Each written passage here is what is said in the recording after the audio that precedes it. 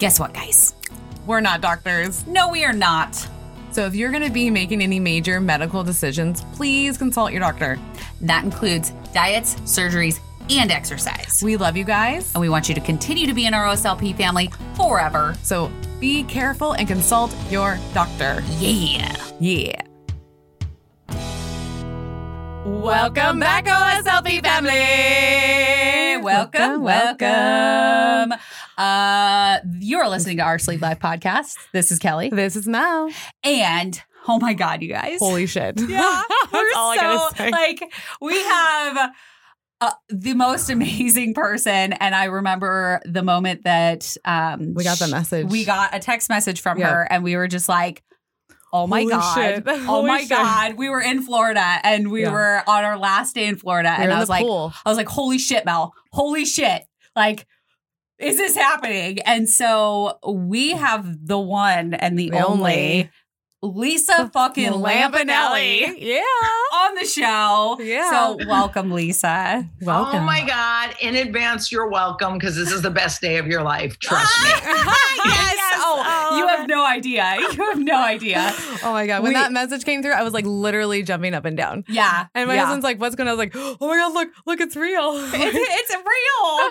Yeah. Because well, that's so nice of you. Because I don't even remember how your podcast came into my transom, but I think it was because Dr. Dovek is a good friend of mine. Yes.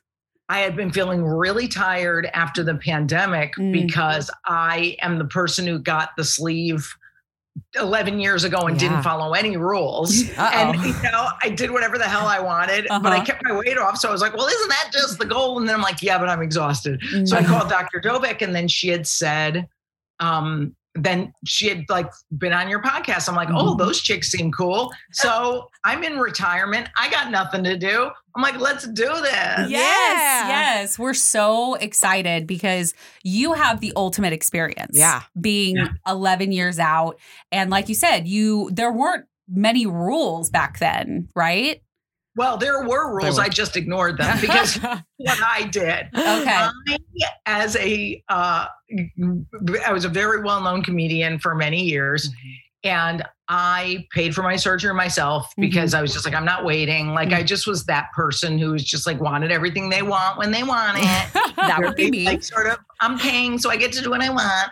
But, I felt like almost like I deprived myself on diets since I was, 18 years old, from 18 to 50. And I'm like, you know what? I'm just going to do what I want, keep the weight off however it takes, meaning if I'm allowed 3 bites of food, if that's all I can keep down at a meal, it's going to be 3 bites that count. Like, it's going to be fast, amazing food. Yes. So yes, I wasn't totally irresponsible. I did eat tons of protein, obviously, but I was like, water, who drinks water? And again, I was very lucky because my metabolism is great and I'm allowed to sort of make those things and then take ownership of it and say, oh, I need to get back on the horse. So after my mom died a few months ago and I was feeling exhausted and I thought it was just grief because I'm all about feeling your feelings. Yeah. I was like, well, maybe there's something else going on too. So that's when Dr. Dovek ordered all these tests. I was like, oh, I'm literally anemic. And they said, come in tomorrow for an infusion. So that was like a big deal. Wow. And I just went to the Iron Doctor today for a follow-up and he was like, oh yeah, you're fine now. So but had I not said to myself, I'm ready to follow some rules and some guidelines, I probably would still be exhausted. So again, when you get the surgery, there are certain rules that maybe I should have followed. But again, that's one's journey. And that's why I'll probably stick with the vitamins and stick with the smaller bites and more protein still, because it kind of works. It does. It's proven to work by following the rules, and it doesn't mean you have to follow the rules, like you said, 24/7. You're allowed to have a splurge. You're allowed to have an alcoholic drink. Yeah. You're allowed to do these things, but it's learning that moderation that huge. you didn't necessarily have before surgery. Well, and learning the behaviors, because not realizing, I'm going to get food because I'm upset.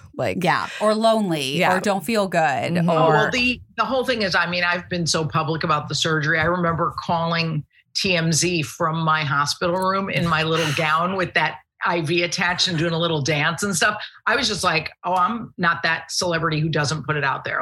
There's no shame in this. Yeah. And literally when I went to meet the doctor who did my surgery in Jersey, he was so great, Dr. Trevetti. He did Rosie O'Donnell's, a lot of people's, and this was after mine. And he was like, okay, I see the list of diets you've been on and exercise plans. And he just showed it to me and he goes, do you think it's enough? It was literally, pages and pages. Yes. And I was like, yeah. And I had no shame about it. Right. And I was like, I'm going to tell everybody. So I went on Dr. Oz and all these, Howard Stern a lot of these places. And I was just like, I am totally freaking proud of myself that I did this. Yeah, it should be. Yeah, really should be. But it had to be that, it had to be when I was really ready. And I think that's the big key to doing this is when, every single interview I've given, I've been like, do not get this unless you have therapy and you figure out why you eat. Because that's the hardest thing. No one's fat because we like food. Well, yeah. And nobody's fat because they want to be fat. Right. Oh my God. Yes. I don't think anyone, it's like choosing to be gay or choosing to be African-American or an immigrant. I'll pick something that has a stigma and white people and thin people are terrible about. Let me just pick this thing and be that. It's like nobody picks that. No, not at all. And again, can you imagine someone going, I'll get fat today. Yeah. The best we can do is go, hey, I accept myself as I am. I couldn't do that. And I'm proud of people who can. I just, I'm of the age group that I don't think we had role models. I was gonna say the tools, positivity people. It's hard. Yeah, I remember actually watching America's Top Model for years, and it was stick thin, crazy tall, thin people. And I remember the season that they brought on their first plus size model, and she was actually like a size 12. Okay, so she was like she was thinner than me. Now, probably a little bit bigger than I am. I'm a 10 to a 12. Yeah. So she's about your size. And it's like, I wouldn't consider you plus size. No. Oh, God, no. But the industry does. And having been in the industry and so visible, I had a stylist. Thank God. She's so good. And I'm still friends with her because at that time, there was no good plus size clothes, really. No. And she would have all my dresses made for my comedy specials and the roasts and every appearance I did. And she'd come to my room at 4 a.m. on The Celebrity Apprentice or Howard Stern and be like, oh my God, we got to spend 3 hours really figuring this out. Building something for you. Yeah, there was no options back then. So again, and she was actually a fit model, a plus size fit model. If you guys saw what she looked like, you'd be like, she's literally on the verge of skinny. But she didn't fit that model thin. And she had no shame in it because she was just like, dude, it's a way to earn a living. But I always laughed when I go, that's plus size, honey. You don't know plus size. Let's go 24, Right? Yeah. Plus size 22, 20. Yeah. That's the majority of people that start in, before when they're doing pre-op. Yeah. That's the size that they're at.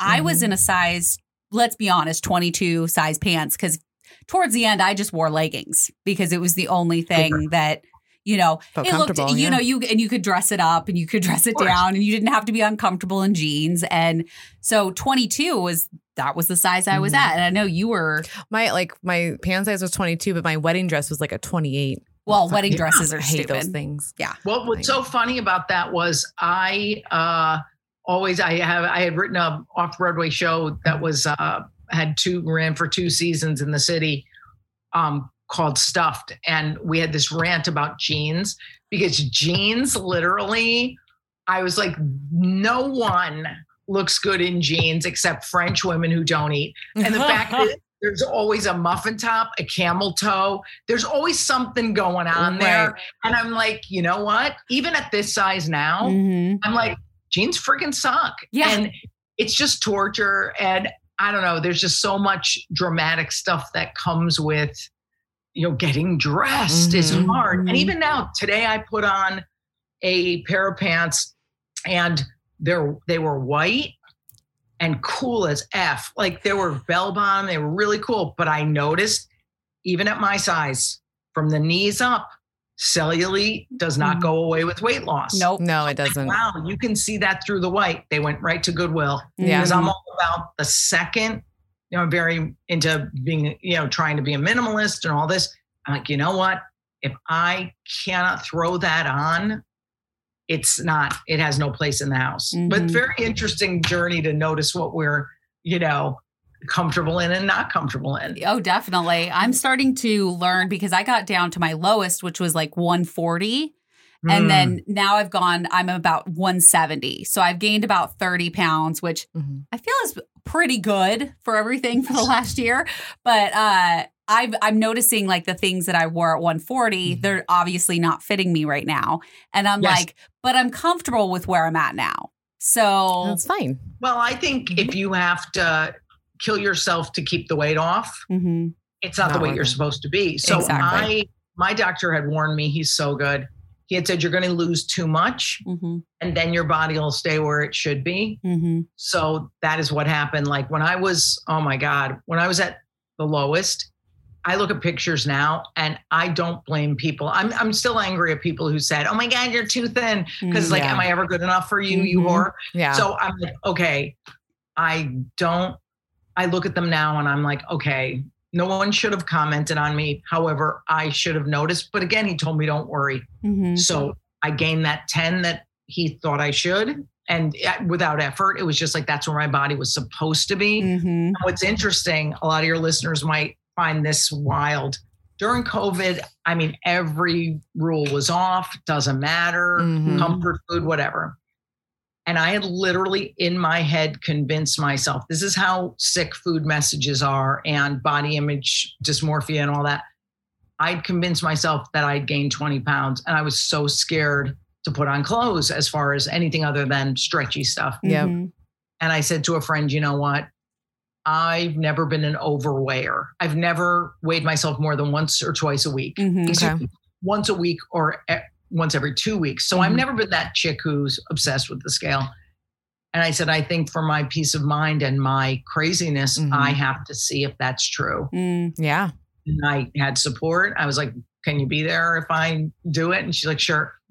I had wasted a year thinking I gained 20 pounds and I gained 6. Oh my God. I crazy. said to myself, okay, you just tortured yourself and you got to continue the work on this because the head and the heart is where this all takes place. Yeah. 90% of our work is that getting the weight off, keeping it off. The keeping it off is about what's up here and just getting our head around that. And I go, boy, that was a lost year. It's a shame because this issue occupies so much space in all our heads and all our lives. It's living rent free up there and it's fucking annoying. Yep, it is really annoying. Yep. Yeah. I think back to this last year and how much I've kind of shamed myself for gaining weight. And then you try to justify it and then you go back to shaming and you kind of do this back and forth thing where you're like, it's fine. Like I'm happy with where I'm at, but you've gained weight. Like, and then you try to think, okay, why am I gaining weight? Right. And it's just this cycle that is just horrible. It's interesting because when all the Black Lives Matter stuff happened and I was listening to Brene Brown, she had a great, I think it was Austin Channing or someone she was interviewing, and it's about shame. And she said, you can't dismantle, it's a famous quote when it comes to, race. You cannot dismantle the master's house with the master's tools. So how that applies to this is shaming ourselves after a little weight gain, which to me, that's what you talk about is a little, in my opinion, because I'm kinder to you than you are to you. Yeah, we all right. are. Yeah, definitely. So to shame ourselves for the gain, well, the tools that we used to gain the weight was shame-based because we didn't feel good enough or had to medicate feelings or emotions. It's like, wow, we cannot get rid of that weight or the stigma with shaming ourselves. Yeah. It's literally self-forgiveness. Like it literally is where I go, okay, you'll probably never lose that 6. Right. And maybe if you gain more, maybe that's where you're supposed to be. But self-forgiveness is 100% of this journey. It's hard to do. And I still struggle with it every day, but I think that's the only path.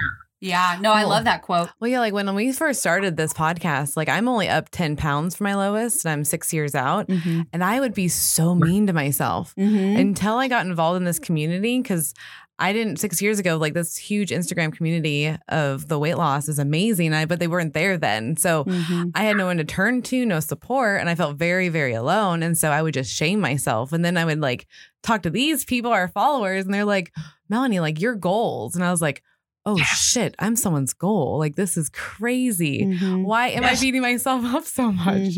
Well, you know what it's like? It's like I have a friend who we'll talk about my podcast later, but I have a friend I do a podcast with. He's 30 years old. It's very interesting to do shows with millennials because I really like them. I feel like the world's oldest millennial because I'm woke as fuck. And old people can deal with it. Like I can't with people my age. But love it. In general, I'm sure there's some specifics. This guy had talked about people who come in and relapse to the program, AA and whatever. And I go, what do you say to them? And he goes, I just say, go to a meeting. And I'm like, oh, you don't like yell at them and stuff? And he's like, no. He goes, it's their journey. They go to a meeting. And I'm like, and that, by the way, also doesn't get over attached to them getting well versus themselves. Right. And I'm like, oh my God, that's how we should be with weight. It's like, oh, okay, that's cool. Hey, it happened. And now we just get right back on it without the obsession. And that's probably why I didn't follow rules initially, because I was so obsessed all my life with like calorie counts. And I'm sure like you guys, you know, we can all name every calorie in every food. And it's just like, maybe just pulling back from that a little. And that's probably why I broke the rules. So to not obsess over those pounds we gained and go, let me be kind and just go, I'll be kind to others, do no harm to myself. Let's make this work the best we can. Yeah. I constantly talk about the fact that like I'll take a photo of myself and I can pinpoint every flaw in that photo. Yeah. But if I take a picture of Mel, I'm like, you're gorgeous. This looks amazing. But she's the same way. Like she's going to look at it and see all the flaws. And so it's so easy for you to look at yourself and see every flaw in yourself or every weight gain or, you know, whatever stretch mark. And but what other people see is your beauty or your you. And really, it's just different. It's so crazy to me that you can't see it in yourself. That we can't see it in ourselves. We can't. And again, those white pants today, would anyone have seen through that material? It was thick. Would anybody see through that material and see that cellulite? Probably not. But I was so fat shamed, obviously, in public for so many years, which I don't blame them. I mean, you do roasts. That's what you talk about, like people's quote unquote flaw. The go-tos.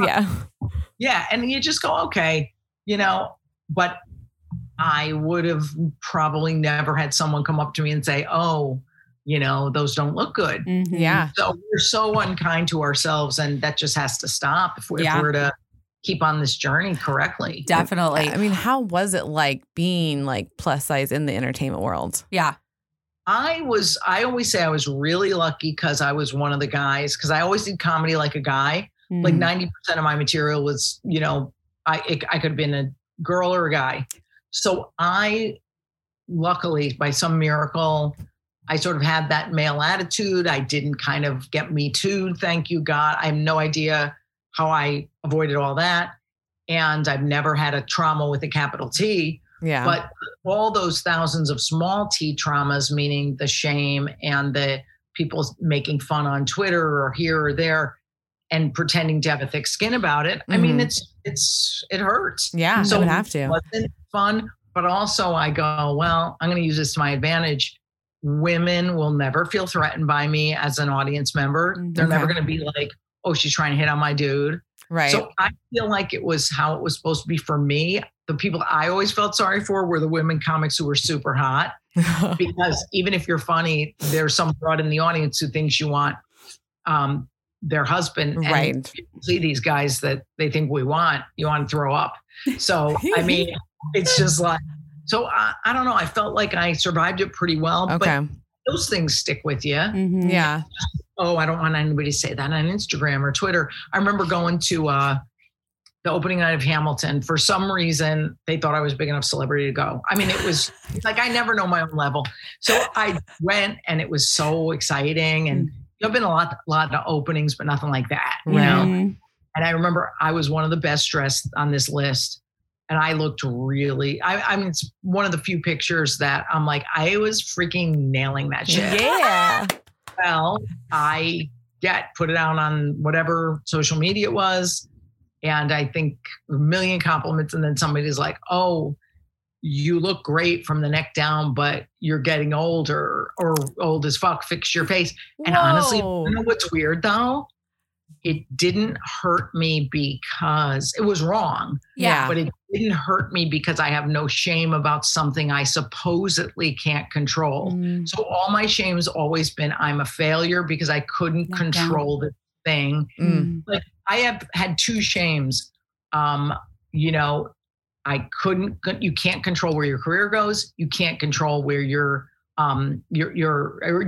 those two things I had no control over, body stuff and career stuff. So if you fail at them, you feel like hurt by the insults. Yeah. Old, I don't give a shit because I'm never doing anything to my neck up. I mean, you know, who cares? It's called makeup. Learn about it. Yeah, like figure it It's out. interesting what we kind of take on as our problem instead of the diet industry's problem. Because it is the diet industry that's failed us and the wellness industry. Please, honey, wellness, dieting in disguise, calm down, Whole Foods. Oh, seriously. Grapefruits for $79.99. My girl. Well, and that's a funny thing that we've kind of talked about a few times where it's, you know, as our whole society, it is cheaper to eat like crap. Yep. Versus eat healthy. So going to the store and buying all whole foods, all fruits and vegetables and meats and everything could cost you, you know, $200-$300. Yep. But and it's so rooted in racism too. Oh, because a lot, you know, everybody's like, why are all the poor people fat or why are them? And I'm like, oh, you try living on a budget. You try systemic racism for generations and then not having that trauma and not having those boundaries. And I'm like, you know, it's all bullshit. Well, and I literally object. I am unfortunately way racist against rich white people. Like I cannot stand it. I used to live in such a rich town and I had to go back there like Friday night because it was my niece's dinner. And I was like, oh, I have to for her. And I was like, I hate these entitled people. And yes, that's wrong. You shouldn't hate a whole group. But part of me was like, oh, I bet you all shop at a Whole Foods. Oh, I bet you all like have your turmeric. Oh, suck my thing. Give me a break with it. So I think it's easy to throw stones at people who are, you know, fat and poor. But how about you try living on that budget? It's not fun. My mom, when I was younger, my mom was on food stamps and on housing through our state because she was going to school. She was trying to graduate from college. She had 4 daughters, single mom, and she made our whole household run on $400 a month. I can't. Isn't that crazy? That's a miracle. Yeah. I mean, that's like real badass right there. Yeah, my mom is a like true meaning of badass. Seriously. But it's, you know, but again, I was overweight. My mom's overweight. Two of my sisters are overweight. So it's like, it was kind of you know, it goes hand in hand and we didn't eat as horrible. Like we didn't drink soda. We didn't have juice. There were certain things that she never bought, but that is still in our system. Yeah, of course. And this is what I feel. I've done everything possible to get this eating stuff under control emotionally. Also, I mean, I went to someday we'll talk about, I did a food rehab program for 28 days. Like it was like people go for drug and alcohol. This was like for food issues. So it's anorexics, bulimics, compulsive eaters. So I'm like, okay, when you're like going to those kind of extremes, canceling work for 28 days and immersing yourself, and they take your car keys away and all this. Wow. I really have figured out there's no such thing as good food. There's no such thing as bad food. Every food is just food. And the fact is, if we're in balance and trying to pay attention to the emotions about it, it almost really doesn't matter if our levels are fine, if our health is good. So basically, I was being irresponsible for a while, not getting the blood tests. Boom. The minute you get them, you go, oh, what can I change? What can I correct? And I make better choices, but better choices for me, not that the world says, oh, that's good and that's bad. I think everything is fine in balance and not in moderation. Everything's fine in balance, but that's where our life, that's where we have to be so quiet and notice. Nobody notices their own life. You know, that's why I retired from stand-up.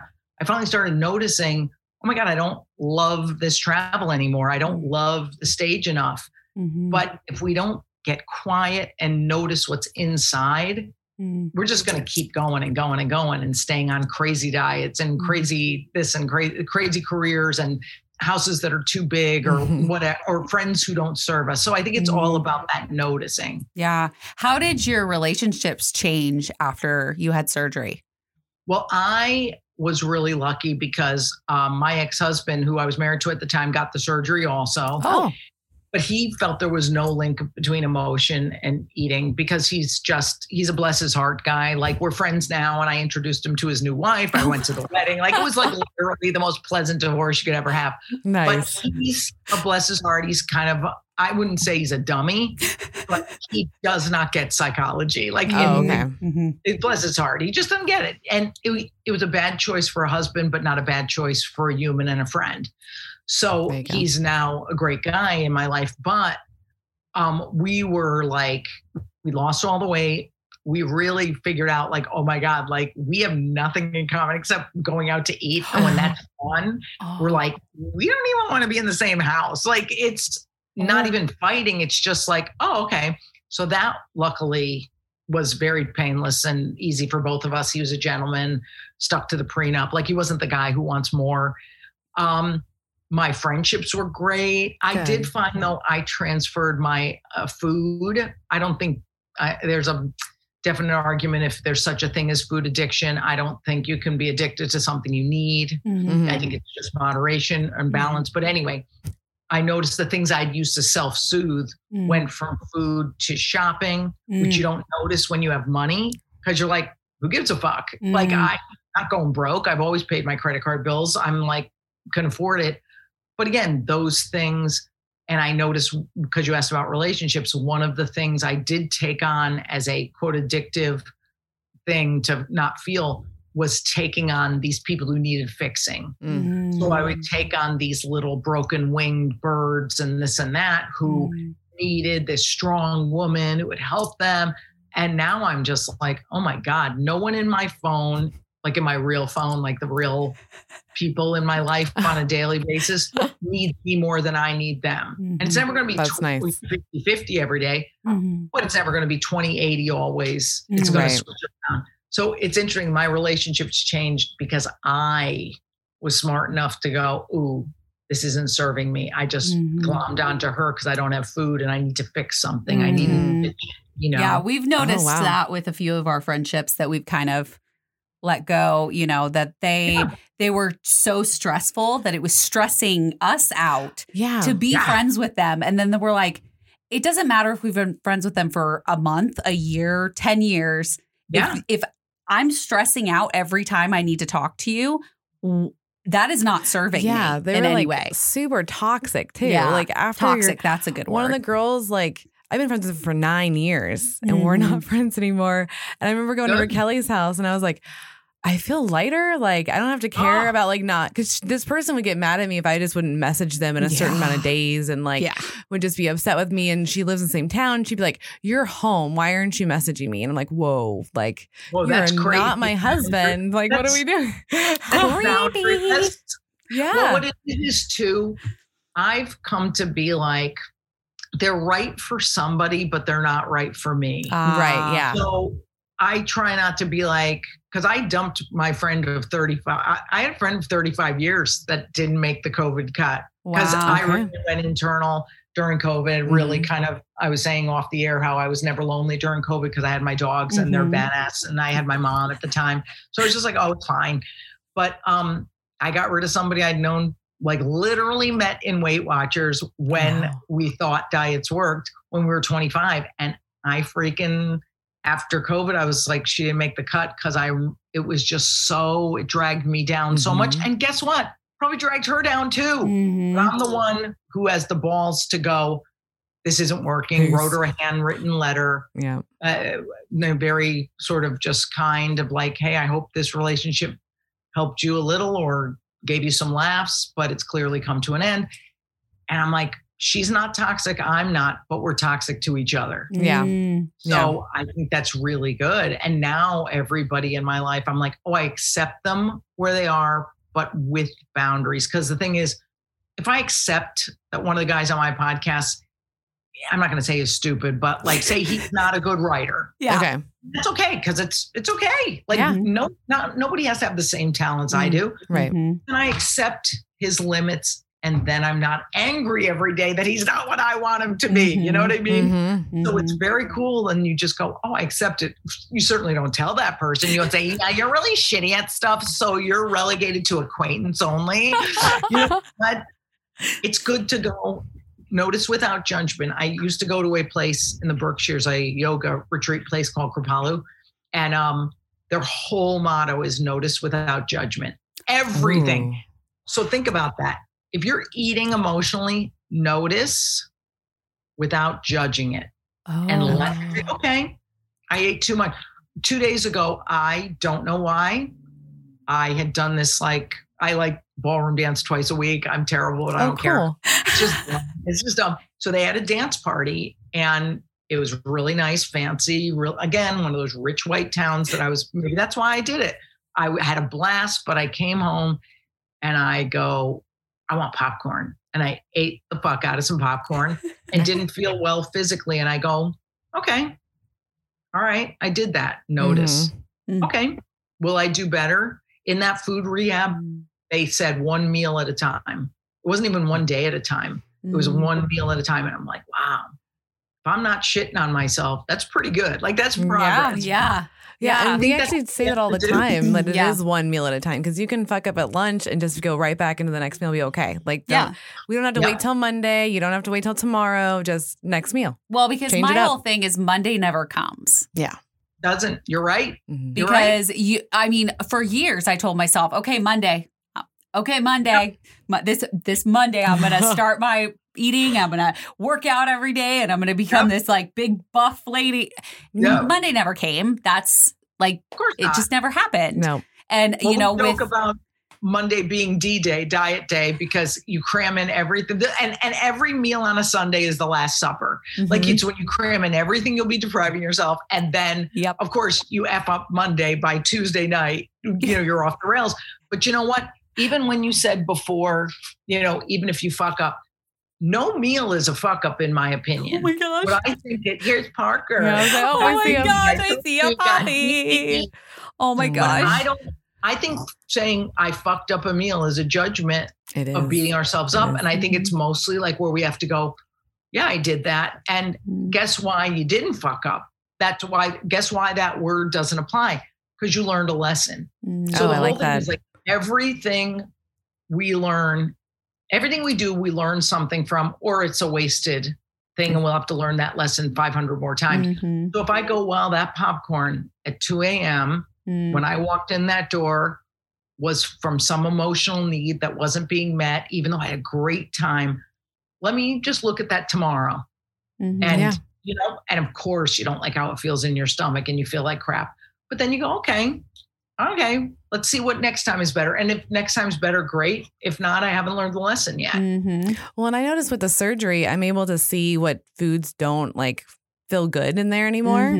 And so even like with some of my foods that I love, I'm like, oh, I can't have that. Like I'll do the extra indulge and then I'll feel like shit. And I was like, okay, now I'm aware that makes me feel like shit. And I have to like put it on the list of another thing that I can't have. So that way when I have it, it doesn't hurt as much. Well, and I've noticed too for myself, like before surgery, I would just eat. Yeah, I mean, literally, I didn't care if it tasted good or not. Mm-hmm. I would finish the whole thing. And now I've found myself, like, if it doesn't taste good, I don't want it. Yeah. Like, because why waste it? Like, why waste the room? Yeah, why waste the room? That's why I never drank. I always hated alcohol because I skeeved the taste. Like literally, if I'm on a plane and some asshole orders a wine at 8 a.m., I'm like, you fucking drunk. Second of all, sorry, that's judgy, but you're drunk if you're doing that. Anyway, I hate the smell of booze. It all skeeves me. So I think it was because I was like, I'm not wasting calories on that crap. Mm-hmm. Even yesterday, I noticed, at the diners are the best places to eat in the world. Yes. So I'm not being like, I'm a low life when it comes to food. Like I eat fancy places, but dude, give me a 24-hour diner, nailing it. Yep. Oh yeah. Mm-hmm. I'm there. And those big, huge cookies always look great. Oh, yeah. I bought one. I could obviously squeeze in about 2 bites. Right. And of course I don't waste food. Like I'm depression era parents. I bring the rest of it home. And I'm like, it's one of the first times I was slow enough to go, oh, man, this isn't as good as it tastes. Mm-hmm. I mean, it doesn't taste as good as it looks. Yeah. God. And so I threw it out, which is very rare for me. And I go, that was just noticing. Yeah. But look, I'm 60 years old, 10 years, 11 years out from the surgery and still figuring it out. It's never going to be over. Mm-hmm. No. It's always a journey. And I love someone told me once, you can never be behind on your own journey. Oh. So it can't be like, oh my God, why didn't I get this? I'll get it when I'm supposed to. Yeah. We have a habit of saying we don't know until we know. Yeah. You don't know what you don't know. Yeah. Yes. Yeah. And because with this podcast, we both have learned a shit ton about things that we didn't know and like about our friendship. We've known each other for 20 years and we're still learning every day. Yep. New things about like what Mel excels at and what I excel at are two very different things. Mm-hmm. And, we do butt heads because we're with each other a lot.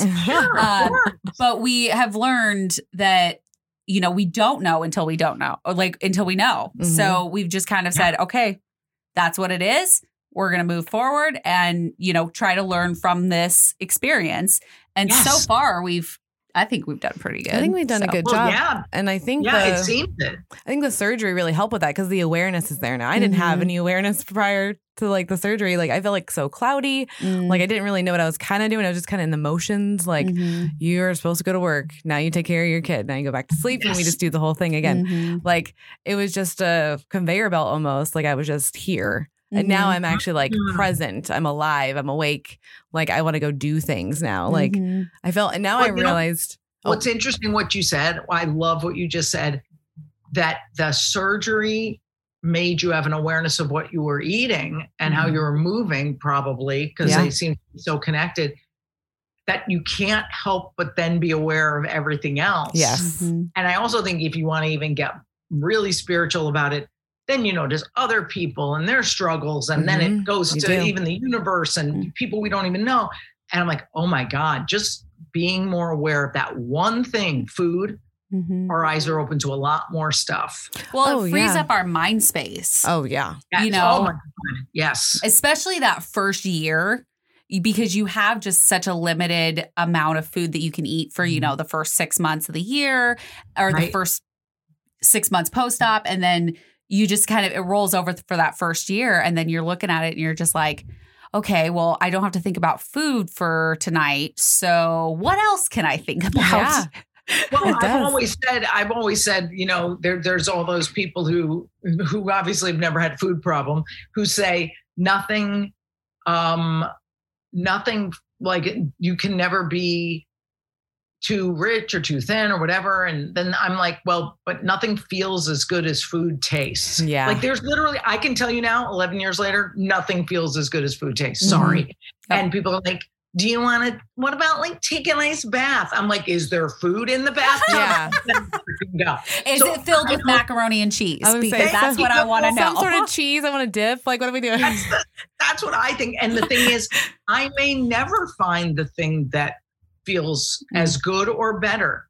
I might, but I'm not going to force it. Mm-hmm. And in the past, I've like forced hobbies and forced career and achievement and stuff and go, but I have to do this. And let me see if that's better than food. Right now, there's nothing better than food. Right now, a fucking full foam cappuccino, non-decaf is the best thing in the world. And you know what?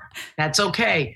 So I think if we just kind of edit all our statements with afterwards, and that's okay. I mean, it's obviously true because it is okay. We're not harming anyone. If everyone left their house and just like a doctor took the oath and just said, today, do no harm. That's all I have to do for the rest of my life is not harm anyone.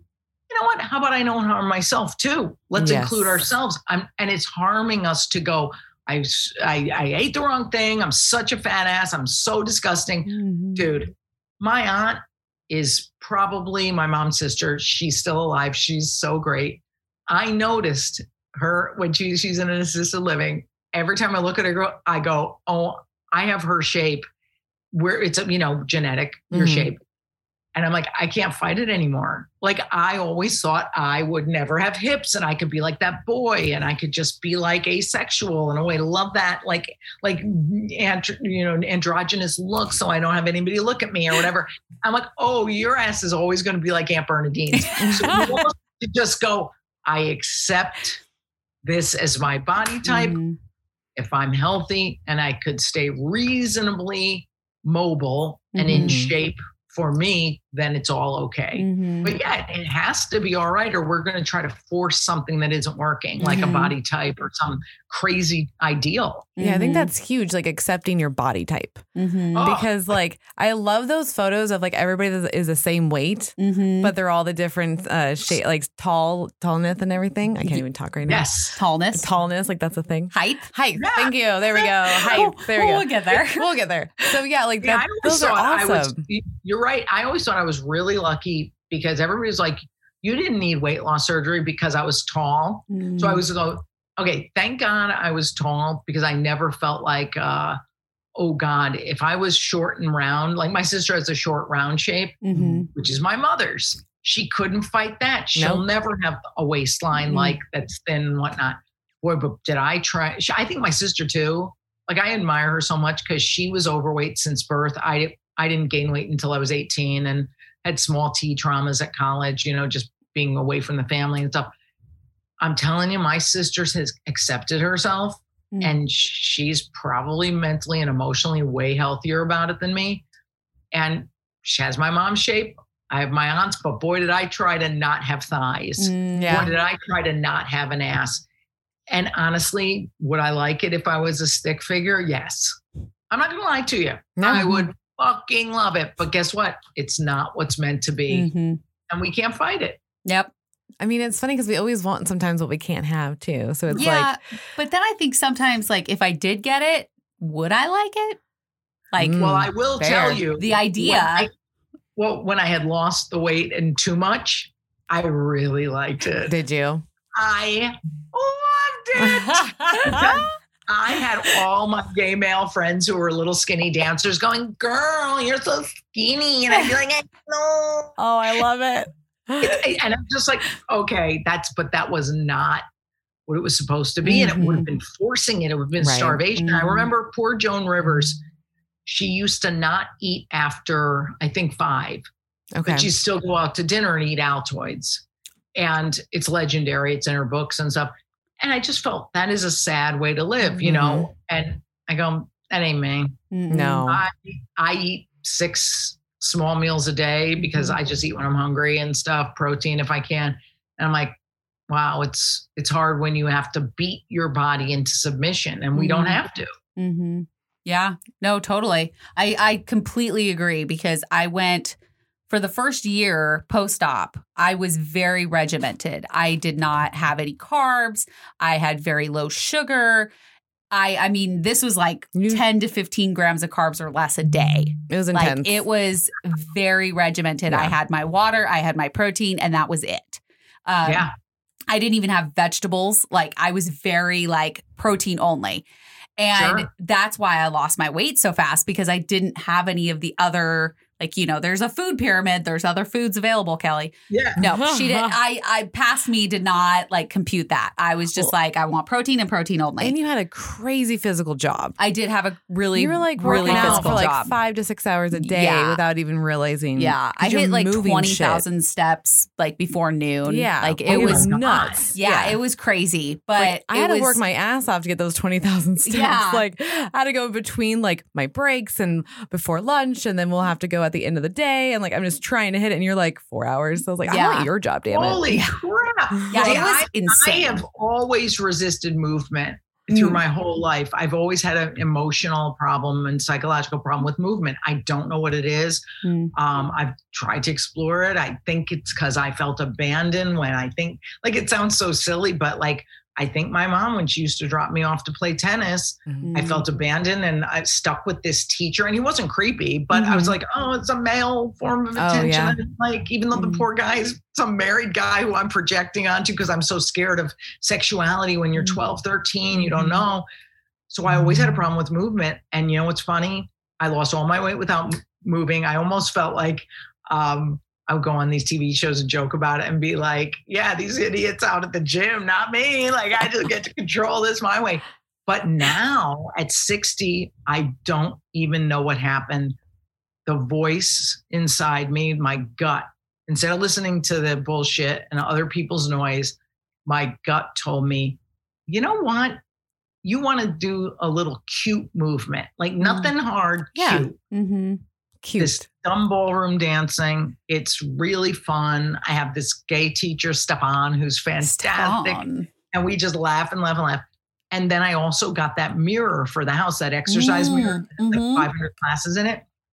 Do it like once, twice a week at the most, because I have this one teacher I really like, Deja, who's amazing. And it's so like, I just do it when my gut tells me, it's time. Yeah. So I think that's the thing. If we really listen to our bodies and that internal stuff, I'm like, oh, geez, I've just been listening to the world all my life instead of me. And we really have all the answers. Like if I'm ever coaching someone and they're like, what should I do? Should I quit my job? I go, you know what you're supposed to do. You know it deep down, what you should really fucking do. Yeah. Yeah. Cause that's what I remember, just like, me and Eric, my husband, we talked about me getting weight loss surgery 3 years prior to actually getting weight loss surgery.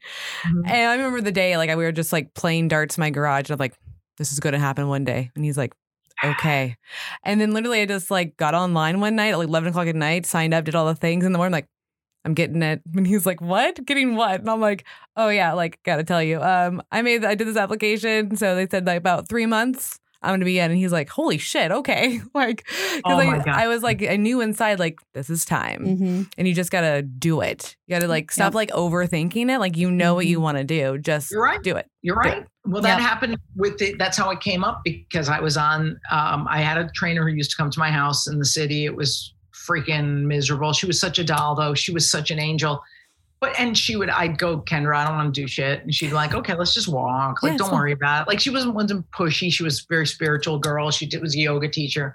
And she mentioned, I forget, she said the words lap bands. And even though obviously that's not something I would have done or whatever, in my head, I go, oh my God, weight loss surgery, 38 years of hell. And I could do this. Get that out of the way, get the weight off, and then work on the head and the heart. Yeah. And so the second I was done with Celebrity Apprentice, I literally went for an appointment. Jimmy went with me, and he was like, I'm not convinced. The second we talked to the doctor, and the doctor was so kind and warm and stuff, we were just like, sign me up. Yeah. So you do know internally. The problem is we don't slow down enough to listen to that voice. So I think this is fantastic that you're talking about this stuff, because it's important. It's not a knee jerk. Knee jerk is different. That's like, well, it's a habit. It's a habit. I don't believe in habits. Habits are, you're forcing yourself to do something. If you listen to your heart kindly, it's going to tell you what to do. So I think what's great is that you're talking about this, that it's not coming from external, it comes from in here. And when you know it, you know it. Just like if you fall in love with someone for the right reasons, you know it, you know it. Yeah. Oh, yeah. I mean, That whole statement. It's because I wanted you to get it about 2 years before you actually did. Yeah. Because of your health. Yeah. And I remember you asking me about it and I was like, do it, girl. Mm-hmm. Do it. You're going to not regret it. Like, this is the best fucking decision I've ever made. I've never been this happy and energetic in my life. And you're like, okay. And then it wasn't time. It wasn't your time yet. I knew then that I would not be able to commit to it. Yes. And I knew that I would never be able to follow the rules in order to even get to surgery point. Yeah. I knew that it wasn't going to happen for me. And because I was too bogged down by everything. And I mean, I was too sick. I was too unhappy. I was just too everything. And I was pissed because I was a 20-year-old body I was a 20-year-old that was stuck in an 80-year-old's body. Yep. And I was just mad, and the only way that I wanted to deal with it was through food. So if if I had surgery, that was all taken from me. And so I knew that I knew when we first talked about it, it wasn't going to happen. You just weren't ready. I wasn't ready. It's interesting with, I had a friend reach out 2 weeks ago, and he reached out to me and another guy. A friend of mine just got the surgery about 3 months ago, and he is killing it. And he's young. He's like 29. And I'm like, yes, girl. Yeah. He got it, and he looks great, and he just feels really good. He's like me. He has he doesn't force it. They exercise, but he doesn't. And he also is very good with the food. He follows a lot more rules than I did. Mm-hmm. So this friend of ours reached out and said, I can only tell you guys, but can you meet with me? I'm really thinking about doing it. And years ago, I would have been pushy about it. I was like, dude, you fucking crazy, man. What you do it, you fat fuck. Come on, let's be like us. And at dinner Friday, I'm going to literally say, the answer. Mm-hmm. You don't need to hear anything from me other than my experience. Because a friend of mine, the one who I actually am no longer friends with, she was very spiritual and good in other ways. And she said, the only way to live is by example. That's the only way to change someone's mind. So all he has to do is observe us, see if that's something he likes or not, And it's really funny because I'm a retired advice giver, despite being an over talker. But if somebody asks my opinion, I'm like, what do you think you should do? That's why shrinks are so annoying, but they're right. You already know. What do you think? Well, you have all the answers. Well, it makes you think though. Yeah. Like you actually have to be aware of yourself and think about the things that you want. And sometimes it can be scary to be up in your own head. And I totally understand that, So it's just give yourself some time, take some deep breaths and just think about things. You don't have to do anything right now, but maybe just think about, do I kind of want this? Yeah. I know that when my ex-husband left me for right after it happened, I started doing therapy, and I met with somebody and because I was so my whole world just got, flipped upside down. Yeah. And I remember some moments she would ask me something and I'd be like, I don't know.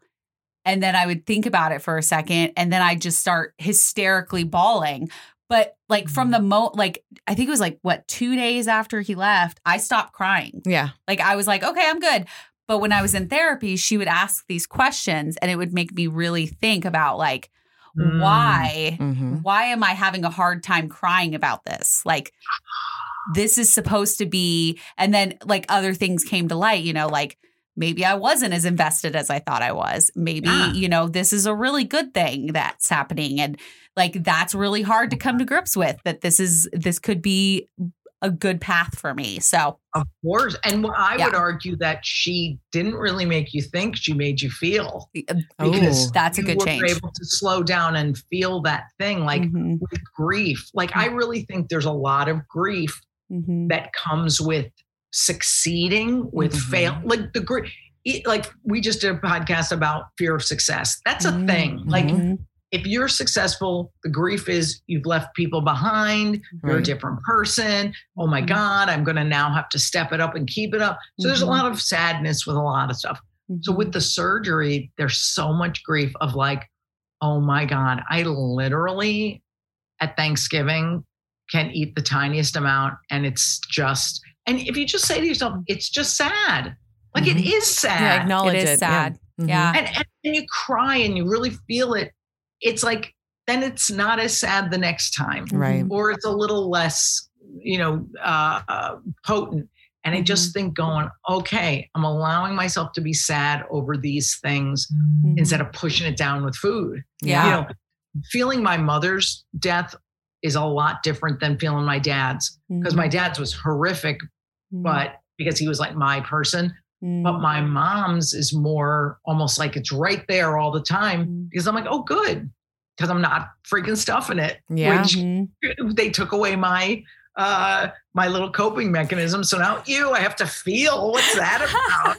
I don't want to go there. Well, feeling your feelings is scary. Like, it is scary. It can be overwhelming. And sometimes you're like, I don't know what this feeling is, but I don't like it. So it's really made, I know with my dad dying, it made me like analyze everything. I'm like, oh, do I want to do these things? I'm tired of doing these things. Like, oh, I'm actually not happy with this. Like, well, and it's crazy. I actually was talking to my little sister the other day because she was saying that she had to go somewhere and she really didn't want to go.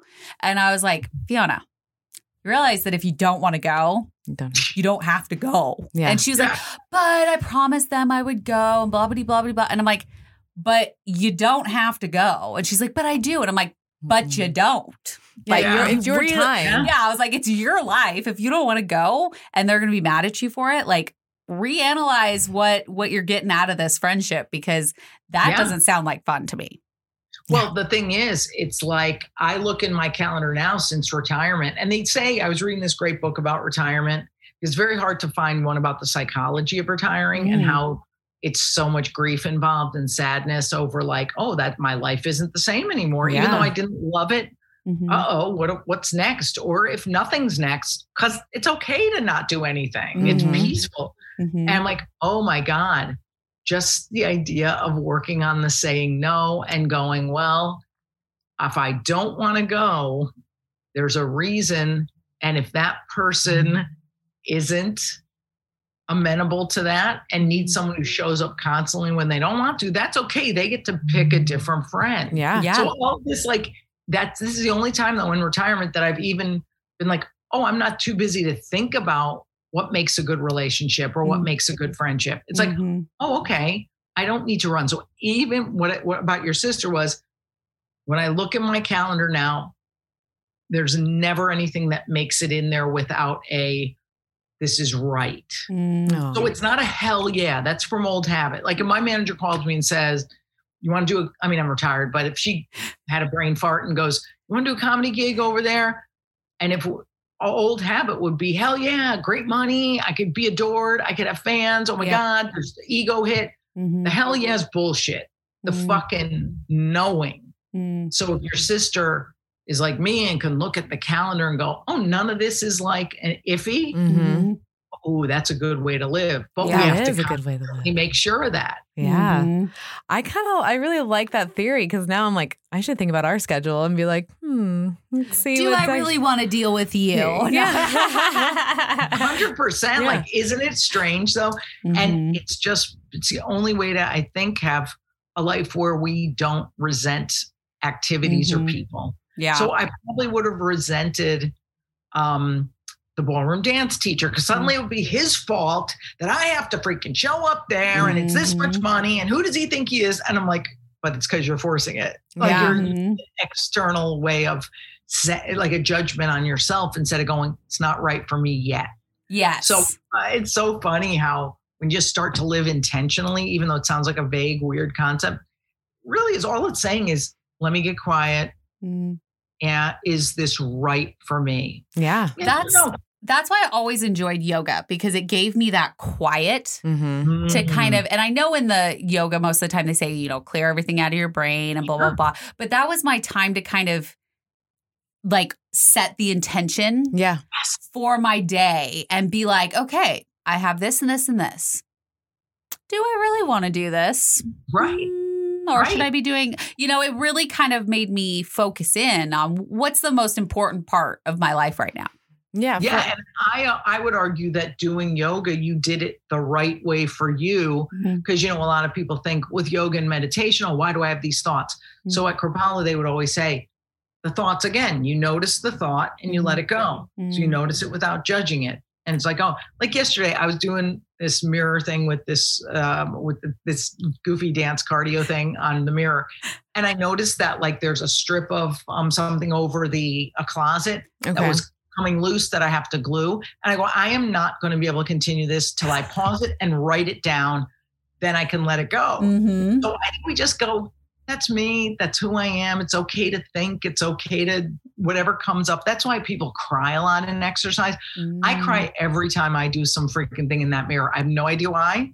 Comes out. Oh. Okay, that was the little bit of relief, little burst you needed. Yeah. And a little release. Mm-hmm. And whatever release it is, tears are cleansing. That's interesting. I think with grief too, or sadness, when you said before, people are afraid to feel, I'll tell you exactly why I was. And most people say is because you think if you start crying, you'll never stop. And I probably can guarantee you no one has ever died from crying. No. Yes, they may have died from depression or suicide, but it wasn't from the act of feeling grief and crying. So that's a whole different thing. I think we always stop. And when we stop pushing it down, it's so funny because I'll think of my dad and something will come up or whatever. I'll notice something around the house and then I'll be like, oh, it's going to be a day of crying. It was like 3 minutes. Like, it's fine. Like, it's so funny how it does stop. It definitely does stop. And like, I've never done the whole, like, I've heard people say I've cried for days and I'm just like, did you really? No. Was it like 5 to 10 minutes, maybe in dramatic. The morning? Yeah. It's the dramatic women who love guys who love to say, I cried for days. No, you did not. You did not. You did not. Why does your eyes not look like it? You'd be completely dehydrated if you cried for days. Right. I mean, I've had days where like right after Satan left, where I would like cry and then wait. Like, then I'd be fine for a little bit and then I'd cry again. And it was like that kind of crying for days where it was like little bursts of it. But I've never because those are waves of feelings. Like you're feeling your feelings every little like couple hours while you're doing something. Like that makes complete sense to me. Yeah. Well, and I feel like that's a lot with weight loss surgery too, is that you feel these things and a lot of the times your instinct is let's stuff it down. Right. Yes. And during this process, you kind of have no choice but to feel it because you have nowhere to go. And so you're feeling this grief and this loss and this, you're losing all of these pieces that you thought were essentially you. Yep. And so you're having to like rediscover and remold who you think you are. And that's a very scary concept. Oh, yeah. Yeah. Oh, yeah. Well, the thing is, they say in 12-step programs, they say, and it just is so true about what you just said, this too shall pass. Like it literally does pass, it does. And I'll even just go, wow, when you become a noticer of your own life, you really go, oh, okay. Like that feeling lasted, that anger, which by the way, I think anger is usually a secondary emotion and just covers sadness or fear.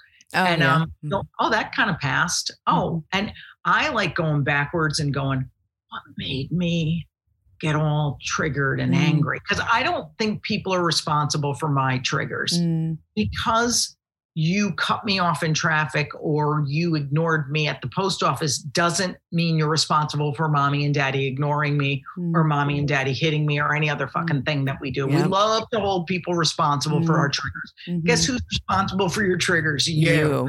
Yeah. No, I have to analyze, well, yeah, that triggered me and it's sad or scary or I'm unnerved by it, but then go, oh, I have to work on that. And being a human in this world when I'm not wearing a sign that says, don't cut me off because I'll go back to trauma. You know? Yeah. Well, I mean, I don't know. You don't know what that stranger has to deal with. You, right. And that, kind of goes back to, you be kind to people. Because you don't know what people are dealing with. I mean, you could walk in and be complete asshole to somebody and not even realize that their dog just died or, they just wrecked their car or, there's so many different things that could be going on with that person and they could just be having a bad day. I don't know what it was, but that just made me like totally flash back to when I was leaving, Volcom in Woodburn Outlet Mall. Okay. But this was like, I don't know why I was there. It was 3 days after Dad died. And I didn't hold the door open for these people. And I normally do. Like, I'm a person that holds it. You're a very nice person. Whatever. And I was just like, I had to return something. And it was like the day of or something. And then I was like, I have to go in and get out. I don't want to look at anybody. in and out. And all I heard is the guy's like, rude much? And I'm like, oh. And he's like, she could at least leave the door open for us. And the lady was like, dude, it's fine. It's not a big deal. In my head, I wanted to be like, I almost wanted to yell like, dude, my dad just died. Leave me the fuck alone. I mean, I'm surprised you didn't because I would have. I should have. I totally should have. But it's like, fuck, man. Like, you just don't know what people are going through. Mm-hmm. Well, if you make a great point. If we all left our house today and for 6 hours we're like, I'm going to assume everyone out there's in trauma and has had trauma because literally 100% of people have had at least small T stuff go on. Oh, yeah. My shrink used to say, no one had the parents they deserved. Even if they were the best parents in the world, like literally textbook perfect, there was just a moment where mom turned away for a second to turn the oven off. Right. So you didn't get burned. So that's blazed into your head as like, oh my God, I'm ignored. I'm not good enough. Mm-hmm. If we all just left the house and go, let's just assume everybody has a dead dog today. Yeah. Yeah. We would be so much nicer. Or even if we're not nicer, we'd be more forgiving and go, okay. Yeah. I'm going to say goodbye to that person when I leave the building. Like I had my iron checked because I had infusions because I had low iron. So now I'm killing it with the iron. I have no big deal. I got extra. So don't worry. No big deal. Myself, like I'm really good on iron, unlike everybody else who sucks at it. So anyway, I was leaving today and I noticed, I go, why didn't I say goodbye to that nurse? Like the one at the front desk. And I was like, I don't know. Maybe I should think about it. Let's see. So who knows? So it's interesting if we just notice and act as if everybody's going through some shit because we know we have or are. And let's just see if we have a better day because I guarantee we would. Yeah, we totally would. People around us would. I always try to like, even today I had to stop and get gas before I went to Mel's or came over here. And I, even though it's a gas attendant, this is their job, I was still like, thank you when I left and like, have a great day. Like there's some people that don't, like my ex-husband used to, when we first got together, we would go through like a drive-through or something and he wouldn't say thank you. He wouldn't say, like, he would just, it was really strange. Like, he would give the order and then just, like, immediately go around. Like, and I'm always the type of person that I'm like, okay, thank you. Thank you. Like, each step of the windows. Well, we're also women and we have to say thank you all the fucking time. And I've worked in fast food and it sucks. But also, on the opposite end of the spectrum, we could be too much of a caretaker and take shitty treatment from people. Yes. So basically, I've been known to fail as many times as I succeed at being polite. So maybe though I'm thanking them, even if it's shitty service, because that's what I think internally I deserve. So in other words, like I have to always go beyond like, is it just because I'm trying to make them like me too? Like, so, and I want to show like, look what a good guy I am. Like, I'm so sweet. Everybody loves me so much because I say thank you all the time. So I have to really analyze like, what's going on with me that I feel I have to. Am I just being nice or am I trying to gain some kind of esteem from it? I love this conversation because we're analyzing both sides. Yeah. Sure. Like, through this entire episode, like that's what we've done is we've given both sides. And I absolutely love that because there are always two sides to every situation, to every thought, like everything. There's two sides. Yeah, and some people say there's three. Really? Your side, my side, and the truth. Oh, it's true. Yeah. Well, no, I think what it is yours, and my truth, which is always right. Always go with Lisa fucking Lampanelli. Yes. Let me do a shameless plug. I'm going to, because you did speak about two sides to every story. Yes. I want to tell you guys, I really think your listeners, because if you're talking this deep, your listeners are going to really like the podcast I'm doing. And what's so funny about this podcast is, it's called Losers with a Dream. I took that as one of the lines. It's one of the lines from the roasts. I used to do a lot of roasts on Comedy Central and elsewhere. And I'd always say, but enough with these losers with a dream. We're here to talk about William Shatner or whoever the honoree was. And I had noticed that there were these two millennial comics who had asked for my advice near where I live. And I used to notice, so off stage, they had these really deep conversations for straight guys who were young. And I was like, okay, you're legit talking about feelings and sadness and grief and women respectfully and how you want love and codependence and all this. And I was so fast. I go, dudes, this is a podcast. Yeah. And we started doing this. We pick a big topic every week. Like, as I said, fear of success. The codependence one came out. Accepting people's limits, which is so hard for me. We did that as a subject. And I'm like, okay, they do what they've been going through. Then I come on and obviously I make fun of them a little because I'm funny. But I also kind of coach them, life coach through whatever struggles they're having and give them some kind of guidance. So it's available everywhere. And again, we do go deep, but we're comics, so it's funny. And I just think it's wild to go, I am actually learning and having fun with people who are half my age. I can't even believe it. And straight guys too, because I literally have always said my whole life, I hate straight guys. I only like gay men and women. And I'm like, wait a minute, use your head. There are people out there who are good and straight guys too. Yes. So yeah, if you want to listen to it, I think you'd like it. It's very deep and I'm on it and clearly know everything. You're amazing. Yeah. So, and if you guys missed that is Losers with a Dream. And it's two guys and it's Bo McDonald and Nick. Bo McDowell and Nick Scopoletti. Scopoletti. Yes. Oh, super Italian. The Italians have to stick together. So I can't wait to listen. I'm so excited. Mel's already listened. She loves it. I listened to the first episode actually yesterday. I was like, ooh, because Is it good? It's good. And it was just like, I'm a big comedy fan. I watch comedy all the time. I'm watching stand-up. I just saw Tom Papa 3 weeks ago in Portland. I've seen Bert Kreischer, Tom Segura, all the guys and Whitney Cummings. And I just fucking love comedy. I'm learning more and more because she fills me in on what's going on. She's never been to a comedy show. She's gonna come with me. Yeah, it's one of my big things is that my ex never wanted to go. Yeah, and what so the fuck? Who doesn't want to laugh? What is wrong with you? Yeah, so I'm gonna go and I like laughing. I love what we do, and I'm I find myself funny now. I figured out that I am kind of funny, and so I'm I want to go. I want to go see it. So we're gonna go. So much fun. It's really wild because I never used to watch stand up. Growing up, we didn't. We just had years ago the Dean Martin roasts, and we'd watch those.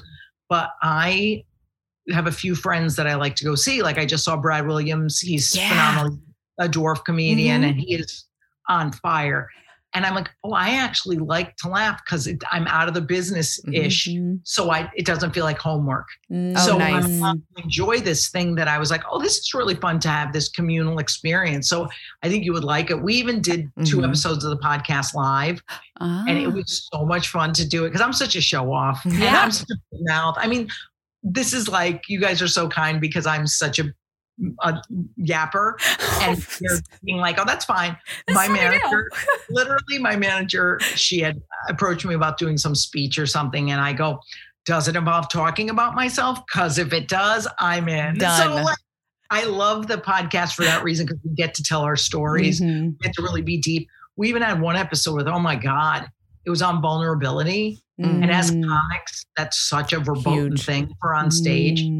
But I said, okay, at the end, oh my God, it was deep. I go, we have to give each other a really sincere compliment and not deflect it with humor and not laugh. Because we tend to be like, oh no, I'm just, or go, fuck you, man, shut up, whatever, you're trying to get me nuts or whatever. And it all ends the 3 of us are in tears. I'm like, this is showing that people can be vulnerable and you just pick the people you feel safe with. Exactly. That's what the trick is. Yes. And I think during this whole process, I've really learned that about myself is who I feel safe with and who I feel safe because I lost myself for many, many years and I didn't know who I was. I didn't have any concept of what I liked, what I didn't like. And I'm starting to realize these people that were my life were there to kind of because they were there. Yep. It wasn't because I felt safe with them and I could tell them anything, and now I'm really starting to fill my life with these people that really understand me and really love me for me. And I can share myself with and not feel like I'm going to be judged by that. Yeah. Well, what's funny is when we first started the podcast, it was my idea and she was just let me slow down a second. Roll it back. Roll it back. So I was very nervous about like telling people that I had weight loss surgery. I was very ashamed, embarrassed, and when talked to like tell people, only people that knew were like people that needed to know. I was like, you're part of my life. I care about you. You're the only people that get to know. And then Kelly's like, if we do this podcast, the whole world's going to know. And I was like, yes, that's totally fine. I think I'm ready. Because we did it when it was 4 years later. But it took that long of a time to get me comfortable with the decision I made. And now, like, I want everybody else to not have to go through what I went through those first 4 years of being scared and ashamed. And I think that's really like been beneficial for my journey. And I know for you. I was open from the very beginning. I was like, I'm getting it done. Fuck you if you don't like it. Like, this is what I'm doing, and I have to do this for my health. So bad. Yeah. It's funny because, like, I'm like that with everything else but my body. But when it came to the surgery. Yeah. Yeah. Do you think it does have to do with the shame surrounding failure to be able to control our bodies? Oh, yeah. Because I was like, fuck you guys. Like, don't tell me I'm going to fail. Because that was the problem. People around me would be like, well, do you really think you're going to be able to keep it off? Like, is this only going to be like a 6-month thing? Like, and just were very negative. And I was like, why? At first, I took it personally because I was like, what part of my personality made you think that I was going to fucking fail? I don't understand it. It's interesting what they project because that's their fear of themselves. Yes. And it's sad to me. It's almost like if you're really, it's hard, but if you're really spiritual about it, going, wow, that must be really sad for them that they feel that way. And like the girl who, I have to see her Saturday. One of the people who said to me when I was losing the weight, she said, don't get too skinny. I was like, yep. Her fear of her own self moving ahead. Is what this is about. But at the time I was just like, fuck you, man. Yeah. Like, don't ever comment on women's bodies. Yeah. And I feel like back when you first got it, I had those same thoughts. I was like, you don't want to get too thin, blah, blah, blah. But it was more out of concern for you. It wasn't meant in a malicious way because I just wanted her to be the healthiest person that she could be. Right. But here's the thing, though. You can't, what the whole fat acceptance movement's about is that we owe nobody our health. Right. So if I have a friend who's, say, into really wellness bullshit and says, you should really eat more whole foods. I'm like, I don't owe you that. I owe it only to myself. And I answer to my own self. But that takes a lot of guts to just be like, well, we'll see what happens. I'm on this journey. The friend who I said had the friend who just got the surgery 3 months ago. I don't look at what he eats. I'm like, 2 years ago, I would have been like, okay, girl, but he's killing it. It's his journey. And again, I think with your 4-year timeline, I respect that. With your 0-year timeline, here's what, again, if we leave today with one thing, you can't be behind on your own journey. So if there's anyone else out there going, I don't know if I should get it. I don't know. You will know. Yeah. And no one will be able to tell you. And once you've made the decision, it's unshakable. Like, do you ever notice when you really know it, you know it. It's done. Yes. I feel that. Like, because when I knew I was having surgery, like I was going to go full force, I knew it. Like, and that's why I posted it everywhere. I didn't care who knew about it because I knew that no matter what, this was my last, this was my goal. This is it. And I had to have it done. But I also think a lot of people that something special within this community and with having surgery is we are more aware of these things. We are aware of the comments that people make. We're aware of the negativity that surrounds this community. And I think a lot of people outside of it don't even see it. Like they don't see it as like saying, well, don't get too skinny. They don't see it as anything negative. Like when I said it to Mel, I didn't mean it like, I didn't see it as a negativity, but now being in this community, I'm like, nope, that was negative. So but what's great about it, but clearly it was about intention. Yeah. And the intention was straight up love. Yes. And we know how to see intention. That's why I always said my comedy, I always got away with the things I did because people knew I had such love for them. And I had in my heart, no racism or sexism or ageism or anything else. So it's about intention. And, when it's a friend and also with a friend, you can just be like, oh, that's okay. That's not really my concern or helpful right now, but thank you. And it's just like tolerance, you know? Yeah. Yes. So I see we're running out of time. I'm professional and I really need a smoothie. Oh, we'll get one sent right over to you. Isn't it funny? Because I just started getting like my doctor had said, you know, try to eat something with whole foods, just that's painless, that isn't too quote unquote healthy. Yeah. So I was like, oh my God, this smoothie shit really gets that vitamin stuff in there. It does. So I'm like, oh my God, you really do get hungry every 2 hours. You totally do. Make me a chocolate mint smoothie. Man, that sounds good. Yeah. How do you, before we go, how do you make it?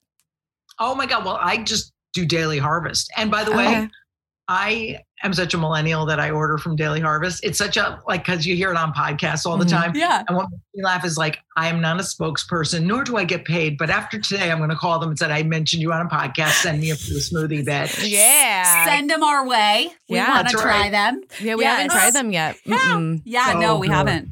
And we try so many. We do. It's the easiest thing ever. It's literally comes every Friday or Thursday. You order 6 to 8 items or 9 to 12 or whatever it is. And there are bowls and there's all this crazy cool stuff. And you go, oh my God, like that's the easiest thing because you put it in a blender, add milk, and it's done. Whoa. So I'm very lazy when it comes to food because I'm like, I don't care. So it's good for me. So yeah. And they better advertise eventually with both of us. That's all I'm saying. Yes. I love that. They can do it on your podcast. With Daily Harvest. Get it together. Yeah. Come on now. Go sponsor the Losers with a Dream and then sponsor our Sleep Life podcast. Damn it. Yeah. It's perfect. All right.